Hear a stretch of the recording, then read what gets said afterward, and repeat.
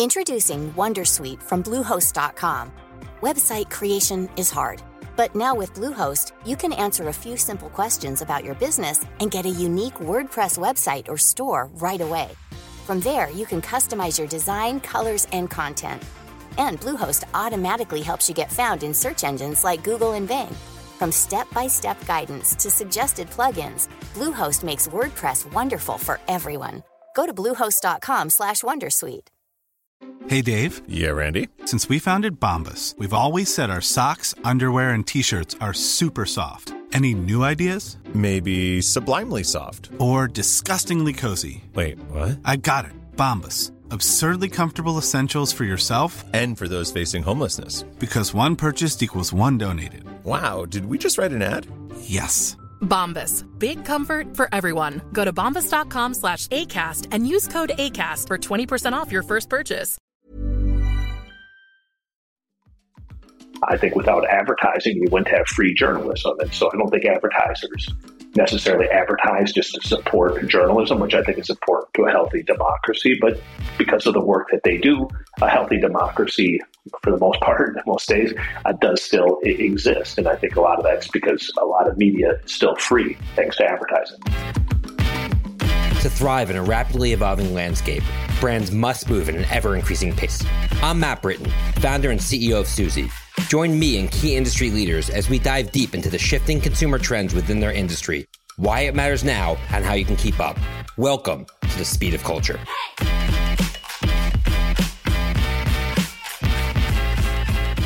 Up today, we're going to be speaking with Jim VandeHei, the co-founder and CEO of Axios and the former executive editor and co-founder of Politico. Jim, how are you today? Great. Thank you for having me. Absolutely. Thanks so much for joining. I know it's been a really busy time for Axios, and we'll dig into all that. But before we do, I'd love to get a little bit of background about your journey and how you got started in the news industry. Sure. For most of my life, I was a journalist and kind of thought I would be a journalist. Moved to Washington to be a political journalist and covered Capitol Hill. Was lucky enough to get hired at a pretty young age to cover the presidency and Congress for the Wall Street Journal in my late 20s, and then the Washington Post to cover the White House and campaigns and elections, including the presidency for the Post. And I kind of thought that's what I would do for the rest of my life until 2006 rolled around. And that's when there was just so much upheaval in media, and it was clear to anyone who was paying attention that like dark clouds were coming in for mainstream media. And kind of had the idea of like, why don't we try to control our own destiny? And what if we created a publication that could rival the Washington Post when it comes to political coverage? And so 6 months later, we launched Politico, which took off and had a lot of success. And I'd say that journey there like transitioned me from being just a journalist to being much more of a leader and being a CEO. Maybe midway through my time at Politico, I officially became the CEO so I could run the business and overall operations. And really at that point became much more of a business mind and a strategic mind when it comes to media.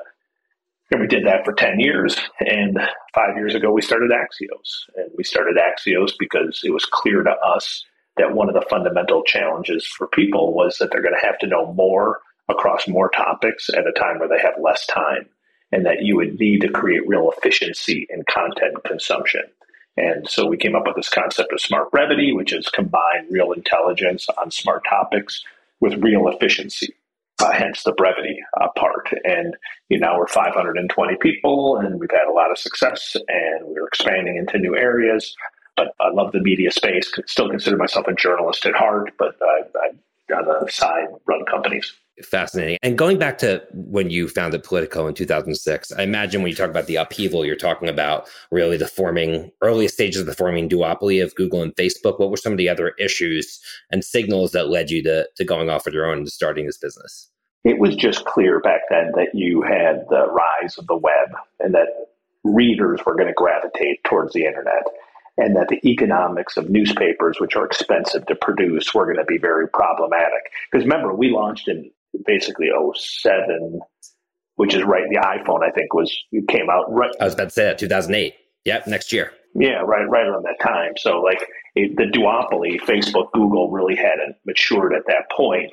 And so they weren't gobbling up the money. We didn't see that. But what we did see was that the consumer was going to move to the internet, and that big lumbering bureaucratic newspapers were going to have a hard time making the transition from newspapers and deadlines and news holes to the reality of the internet.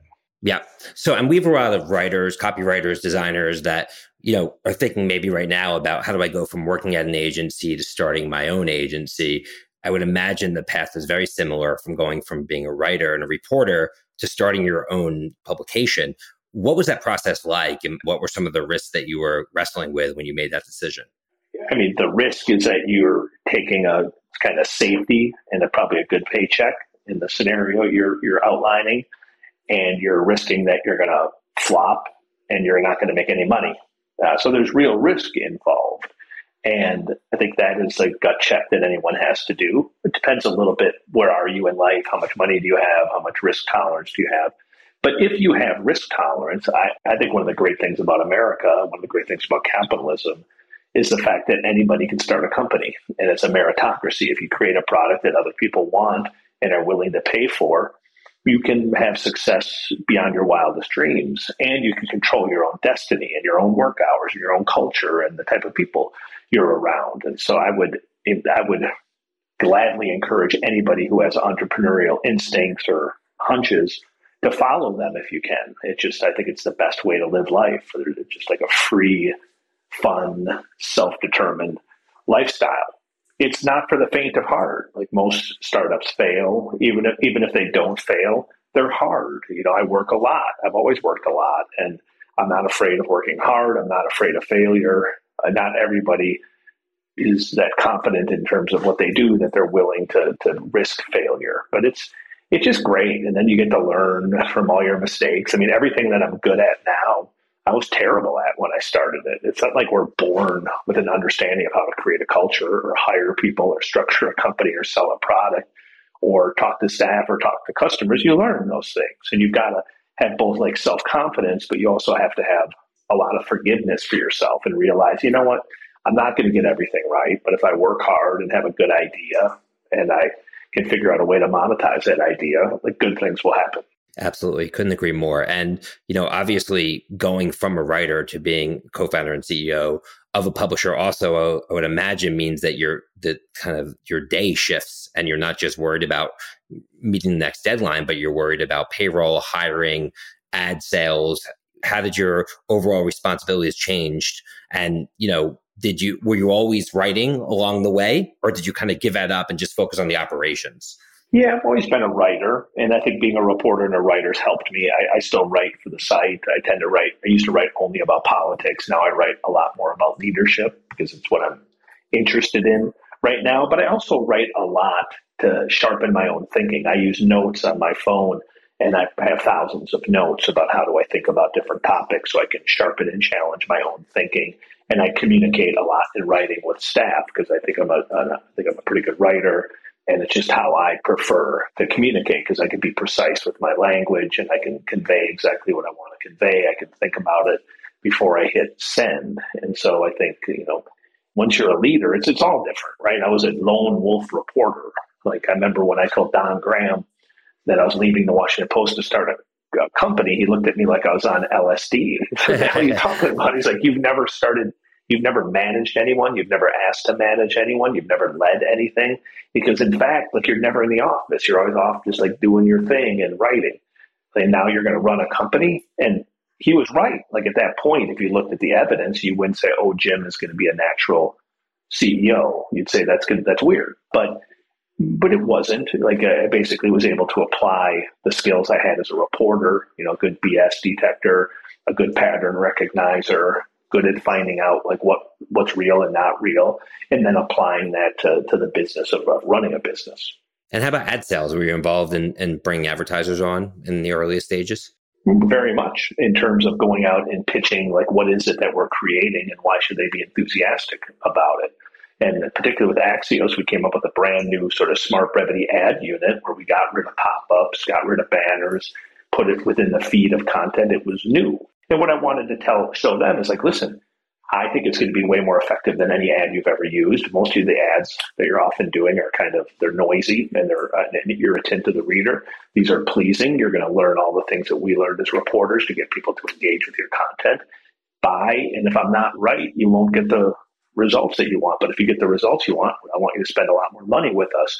And thank God we were right about the smart brevity unit. And we've been able to do quite well on advertising and clients who do their own brand lift surveys and other things to validate the efficacy of advertising come back quite pleased. And that's great, because I'm a big believer that great journalism has to be paired with a great business. And I respect advertisers. And a lot of journalists, advertisers and business. I'm like, no, like that's what supports the journalism that you do. And why shouldn't they have like the best tools at their hand? Why shouldn't they have the best data to be able to present ads in a clearly marked advertising space? But they should be as effective as a journalist at engaging their audience. And I'm proud that we're quite good at that. And I'm proud that we have a big advertising base. And I think without advertising, you wouldn't have free journalism. And so I don't think advertisers necessarily advertise just to support journalism, which I think is important to a healthy democracy. But because of the work that they do, a healthy democracy, for the most part, most days, does still exist. And I think a lot of that's because a lot of media is still free thanks to advertising. Absolutely. So you mentioned Axios, and that was my next kind of line of this interview, is talking about Axios. So you started in 2016. What was the gap you were looking to fill at that point when you decided to go live with this new publication? The gap to us was very clear, which was everybody was having the same problem I was having at a personal level, which is I'm getting hit with more content than ever before from more directions, and I don't know what to trust. At the same time, me as a media operator, I need to know a lot more about a lot of topics. I need to understand AI, China, healthcare, workforce changes, politics. Well, to do that, and it's not just related, right? It's in collision. It's the collision of those topics that creates controversy or new ideas or new products. Well, you can't do it in the traditional way. No one has enough time in the day. And so we wanted to help people, at least for that content that's kind of moment by moment and day by day, make it exponentially more efficient so that people could spend less time with the content, but walk away with more learning, more knowledge, so that fundamentally they can make better decisions. And it worked. It worked almost instantly. We were able to get really high-level people, CEOs, politicians, tech leaders, media leaders, to read us and then little by little radiate out to a larger audience. And that was very gratifying, because when you start a company, you have a theory, you have a thesis, and you want to tether that to, okay, if I'm right about this theory, I could probably make money. But you don't know. You don't know until you unleash it into the wild. And once we unleashed it into the wild, it behaved the way that we thought it would behave. And we've been able to probably grow a little bit faster than I would have thought and expand into new areas that I had not anticipated at the time. But I think it's because when you think about bringing efficiency to content, it works in a lot of places. It works nationally, locally, it works inside companies who are trying to learn how to communicate, works wonders in the advertising space where advertisers are desperate to get into a clean, well-lit space with effective advertising. And so it's been fun. And then you build a culture around people you want. Like I'm blessed in that, I did well at Politico and I've done well in a career. So like I have the freedom now to do what I want to do with the type of people I want to do it with. And like I want to work with really high achieving people who have good hearts and good souls and aren't jerks and aren't arrogant and aren't just in it for themselves. And we've built an entire company around that. And that makes for a very dynamic, fun workplace. Like it's a very high achieving workplace and very demanding workplace, but we give as much as we get. And I love that. That's like how I aspire to live my own life. And that's how I want to arrange my work life. Absolutely. I mean, it's interesting because a lot of purists, for lack of a better term, in journalism have often said, short form is the death of journalism and it takes away from the deep reader experience, et cetera. But I think you guys have really proved the opposite. And the reality is the consumer is changing. The millennial is a completely different species than every generation that came before them. And, a lot of the way I would describe Axios is it's you get a lot of breadth and you can, like you said, you have the collision of all these different distinct topics versus having to go too deep. And you guys do also give the ability to go deeper as well. But I think the form factor was really something that was quite disruptive at the time. And obviously, to your point, proved to be a really valuable thesis. Thank you. And it's scalable. Yep. Right. That's what we were trying to do. Like, how do you create a form that's scalable? Like, yes, there might be some journalistic skepticism. I think there's less than I had anticipated, but the truth is, like, all we did was create an architecture that gets you closer to how I would share really important information with you if we went and had a beer. I'm not going to lard it up with a bunch of silly words. I'm not going to meander to the point. I'm going to tell you what is fun and exciting to me. I'm going to tell you why it matters. And then you're going to give me some kind of social cue about whether we should go deeper. That's how the mind wants to interact with information. That's how the mind gets enthusiastic about information. It doesn't have I don't get there and talk to you in the voice of God and suddenly seem stilted and foggy. I'm trying to be direct and fun and engaging. And that's the format that we tried to create. And I think it resonates because that's how we as a species want to interact with each other and interact with information. Absolutely. And over time, I think, obviously, given your background coming out of DC, obviously the world's become so much more polarized, especially here in the United States. How have you guys walked that tightrope in terms of trying to stay as close to the center as possible without losing your soul, so to speak? Because obviously one of the huge issues facing American media right now is its partisanship, especially in any publication that goes anywhere near politics. Yeah, I mean, we did a couple things and we were pretty purposeful about it. One, we made the decision early on we're never going to have an opinion page, which, comes at a cost because opinion can drive a lot of traffic. Number two, we asked every employee, regardless of your position, whether you're on editorial, technology, marketing, we asked that when you work for us, that in public settings, you not engage in political activity and argument on Twitter and other forums, mainly because what I'm telling our staff is like, we're trying to rebuild trust. The country is suffering from not just a deficit of trust, but potentially a debacle from the deficit of trust. And so the little part we can play is try to restore that relationship of trust between us as a publication and the reader. And then what we ask our journalists is like, we say, listen, like, cover this stuff clinically. We want you to be tough. And I think if you look at some of the interviews we've done with Trump and others, we've been as tough as anyone else, but we're not hyperbolic. We're not on cable or Twitter, like saying these guys are losers or stupid or whatever. We're trying to hear the facts based on real expertise of reporting, delivered in a clinical but direct way. And then we're not editorializing around it. And I just think there's enough hyperventilating on Twitter and on cable TV. They don't need more of that from us. What we can do is offer like real expertise and thought into what is happening inside institutions or how this is an anomaly in terms of how institutions have been operated and run in the past, and then let people make decisions. And I think that served us well because I don't know the exact ideological makeup of our readership, but we have a lot of Republicans, a lot of Democrats, a lot of independents. And I hear from all sides that while they might not love that we're not using sharper language occasionally, but they do like the fact that we're trying to get to the closest approximation of the truth. And I'm not delusional. We're not going to save democracy and we're not going to change media ourselves, but we do what I tell the staff is, listen, you have something that 99.999% of humanity doesn't have. You have a platform that is read by some of the most powerful people around the country and around the world. And so we should protect it. We should just protect the sanctity of that, do everything we can to day in and day out try to earn the trust of people who are persuadable. There's some nuts out there. We're never going to be able to persuade them to trust us. They might want ideological fuel. We don't offer it. But I don't think that's most people. I think most people are normal, and we're trying to appeal to the normal part of our country. Yeah, that being said, I'm sure you did have to walk a fine line at times because even things that you present as facts in this world, there are many others who will say that's not a fact. So I would imagine the way you describe it is quite black and white, but I think even if you go down that route, I would imagine that sometimes you have people that really have a lot of dissent towards what you're putting out there.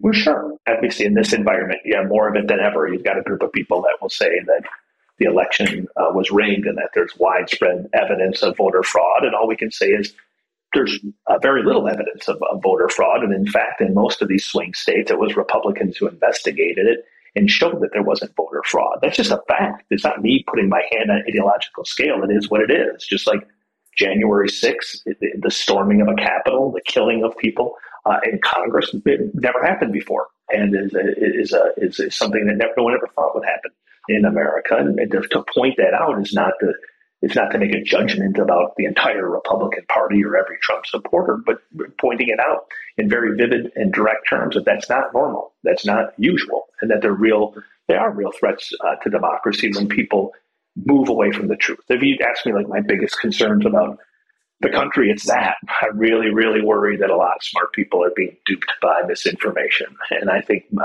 the reason that I have faith in our resiliency as a country is that most people I meet are normal. And yes, they might be a little ideological, but I think that they volunteer, they work hard, they would shovel your driveway if there's a snowstorm. Like most people are good people, and that's who we've got to make sure those people are armed with high quality information so that they can be better citizens, better workers, better neighbors, better people.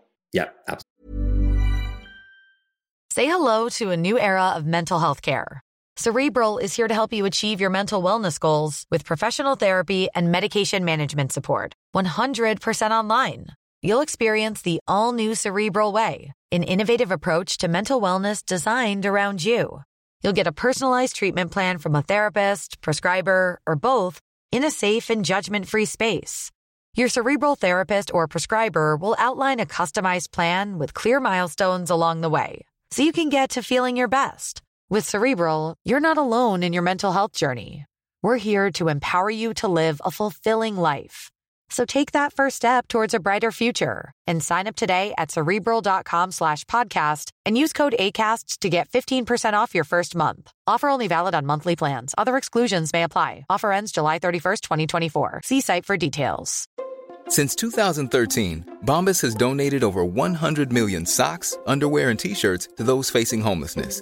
If we counted those on air, this ad would last over 1,157 days. But if we counted the time it takes to make a donation possible, it would take just a few clicks. Because every time you make a purchase, Bombas donates an item to someone who needs it. Go to bombas.com/ACAST and use code ACAST for 20% off your first purchase. That's bombas.com/ACAST, code ACAST. Absolutely. I want to go back to the business side of Axios. So one thing that's definitely unique about Axios is that you guys have raised venture capital, and a lot of publishers have kind of bootstrapped their way. But at the same time, you've always been profitable as a business, which is certainly unique for venture funded companies. What drove the decision to raise the VC dollars, and how has that impacted your strategy and ultimately the way you executed the business plan?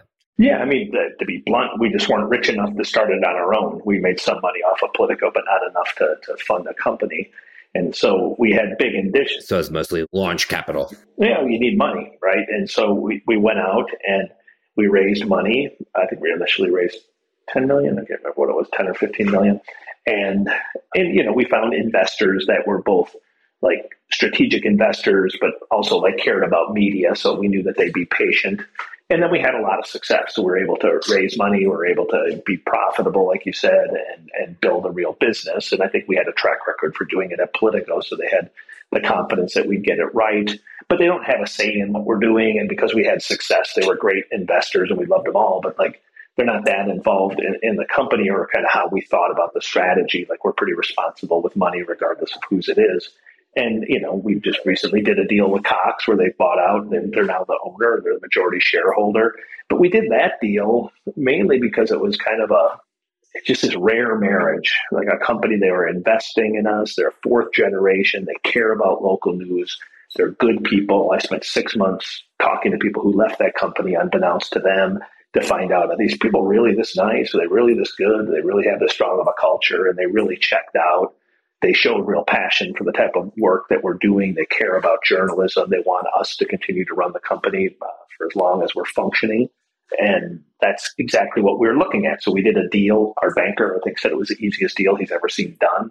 But it was mainly because I think people with a shared vision and, like, to be honest, a shared morality or a value set were able to do like a very straightforward deal. There's no BS. There's none of this like gamesmanship that you usually see. Well, they're a family-owned business, right? Cox, and that I think has a lot to do with it. I think once companies go into the public markets, you know, I think a lot of their motivations and intentions come from different directions and are not always savory. But if you have a multi-generation family-owned business, usually you're going to find what you're describing. Well, there's a lot of rich people who are weird. They're not. So like the downside of privately held companies is you can get into like a web of weirdness, but they're not. They're like very, very straightforward.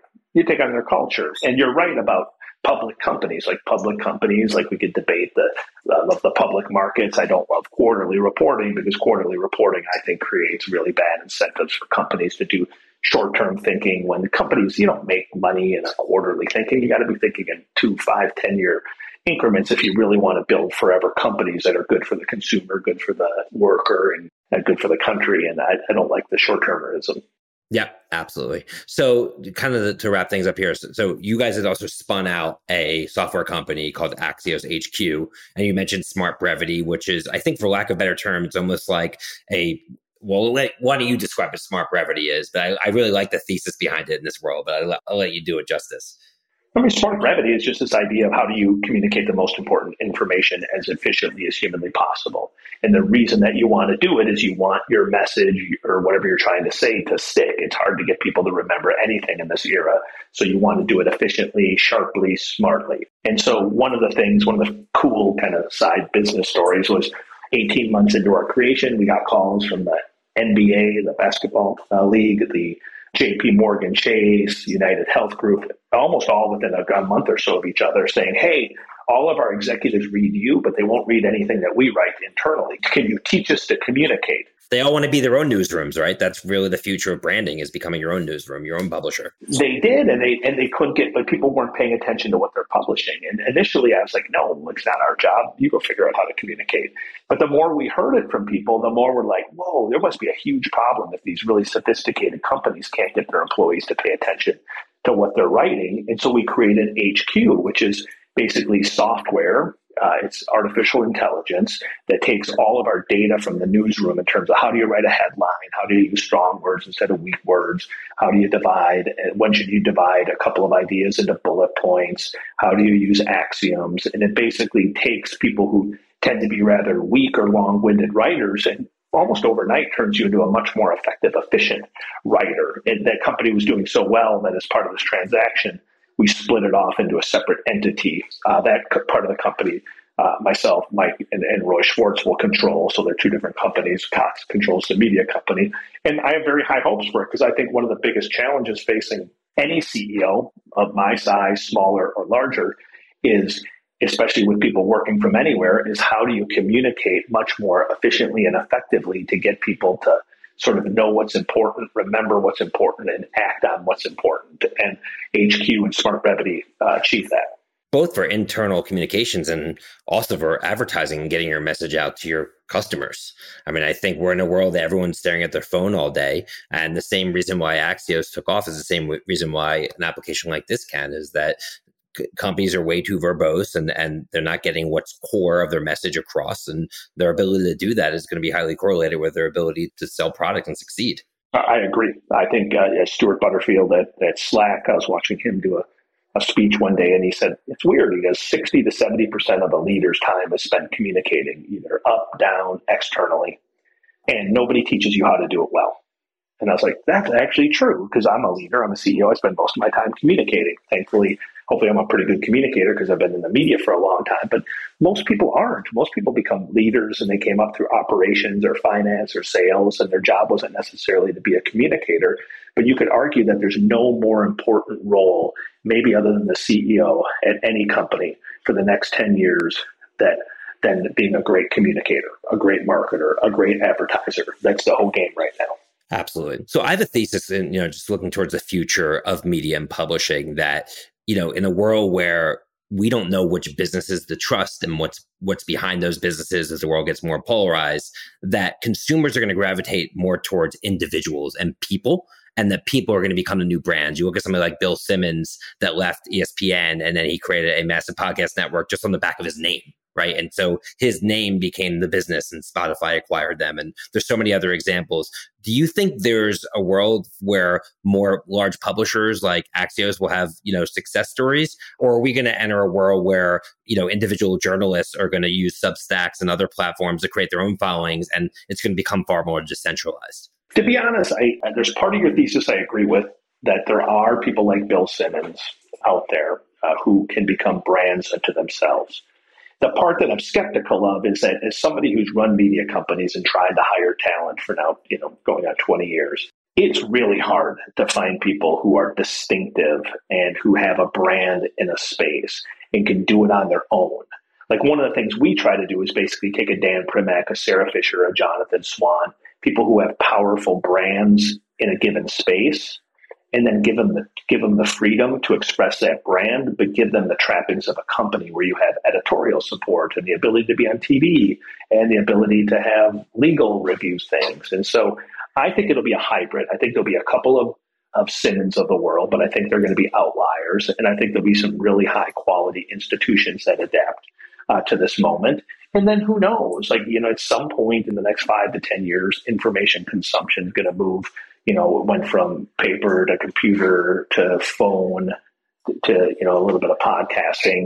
Like something will come next, whether I'm reading it through my glasses or I'm reading it on the wall in terms of graffiti in the metaverse or something. Like something's going to come up and people will adapt to that. But like the need for high quality information, the need for advertisers to reach people, to reach consumers in a clean, well-lit space with effective advertising. I don't think those two things ever end. So I'm very bullish that if you're smart about content and you're really true to trying to develop a relationship between the institution and the reader, that you can have a very prosperous future. Like if you're disorganized or you're tethered to the old ways or you're kind of confused about your identity or you're not really producing anything other than a commodity, you're screwed. Like you'll be destroyed by technology. But that's part of markets and that's part of life.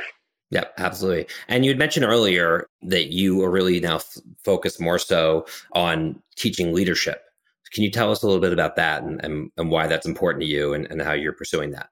It's interesting. So about maybe 6 months ago, we started writing something called Axios Finish Line. And, it goes out to probably 600,000 people every night. And the idea was God, everyone doom scrolls all day. It's a freaking downer.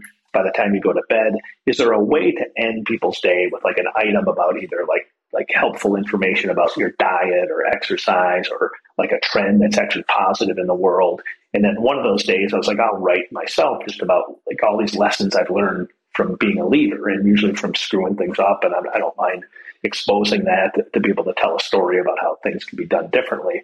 And the response to it's been insane. In fact, it's changed my view of journalism in some ways. I always thought the job of me as a journalist is write and then let people react and go on about their life. Watching the response to Finish Line, the engagement from CEOs and leaders and political leaders, it's so clear people are hungry for like, what can I trust? And like, give me some context about what's working as the world around me is changing so fast. And it makes me feel like at Axios, like one of the jobs we have is to help people kind of give them some more context and some real data-rich evidence about like, okay, what is working and not working for people who are having success navigating the different aspects of life. And so I enjoy telling those stories. They're often funny, they're often self-deprecating, they're often pretty blunt, because I think I've been blessed to be someone I wasn't born a leader. I'm not Al Gore. I didn't think I was going to be president when I was in college. I was a terrible college student. And I've been lucky enough to kind of benefit, not to be cheesy about it, but I love this country. And like here's like this dope from Oshkosh, Wisconsin, who should have gotten kicked out of college for partying and crappy grades. And I got to cover the president, and I've been able to start 2 companies, and I've done quite well starting those 2 companies. And I'd love to like share whatever I learn, because I do consider myself a member of normal America. I feel like I've never lost touch with Oshkosh, or I spent my time in rural Maine. I feel like I have a pretty good sense of what people go through. And I'd love to share like, hey man, like you might be struggling right now, but like, look, I was you and I was able to get here. And here are some of the steps that I took. Definitely. I mean, you strike me as a very relatable person and somebody who is genuinely just concerned with not just the success of yourself and your business, but with others. So I really appreciate that. And I've definitely gotten a lot of value out of Finish Line as well. So to wrap things up, obviously you've been very busy and you have a lot going on. What do you do personally to slow you down in such a fast-paced world? I mean, I have like a couple things. I go and I have 3 kids, so they're in high school and college. So most of my time is going to soccer games and trying to make sure that they get off to life on a good foot. I'm an avid fly fisherman. I work out a ton. I think a lot about working out and fitness and longevity. I'm 51, so I want to keep being healthy as long as I live. I spend a lot of time in Maine. I spend a lot of time traveling with my wife. But yeah, I'm a big believer, and you probably know from Finish Line, of like all these things fit together. Like, I'm not a big work-life balance guy. I'm very for it, but like, I'm always thinking about work. I love journalism. I love ideas. I love talking about advertising. I love talking about stories. I love talking about business creation. And so I'm lucky that I do something that I would do for free. So if I got fired tomorrow, I would still be on the phone with someone this weekend. Hey, you guys should be doing this, or you thought about that for your culture, or here's a great story in politics. And I think you can really hit it out of the park in terms of how you live life if you can do something where you make money that you would do for free. And like, I've won the lottery on that one. Sure did. Well, listen, I really want to thank you for taking the time on this busy start of the fall. So, and congrats on your recent deal. It's well deserved and really excited for you. Thank you. I appreciate it. On behalf of Susie and the Adweek team, I just want to thank again our special guest, Jim, for joining us. Be sure to subscribe, rate, and review the Speed of Culture podcast on your favorite podcast platform. And thanks again. See you next time, everyone.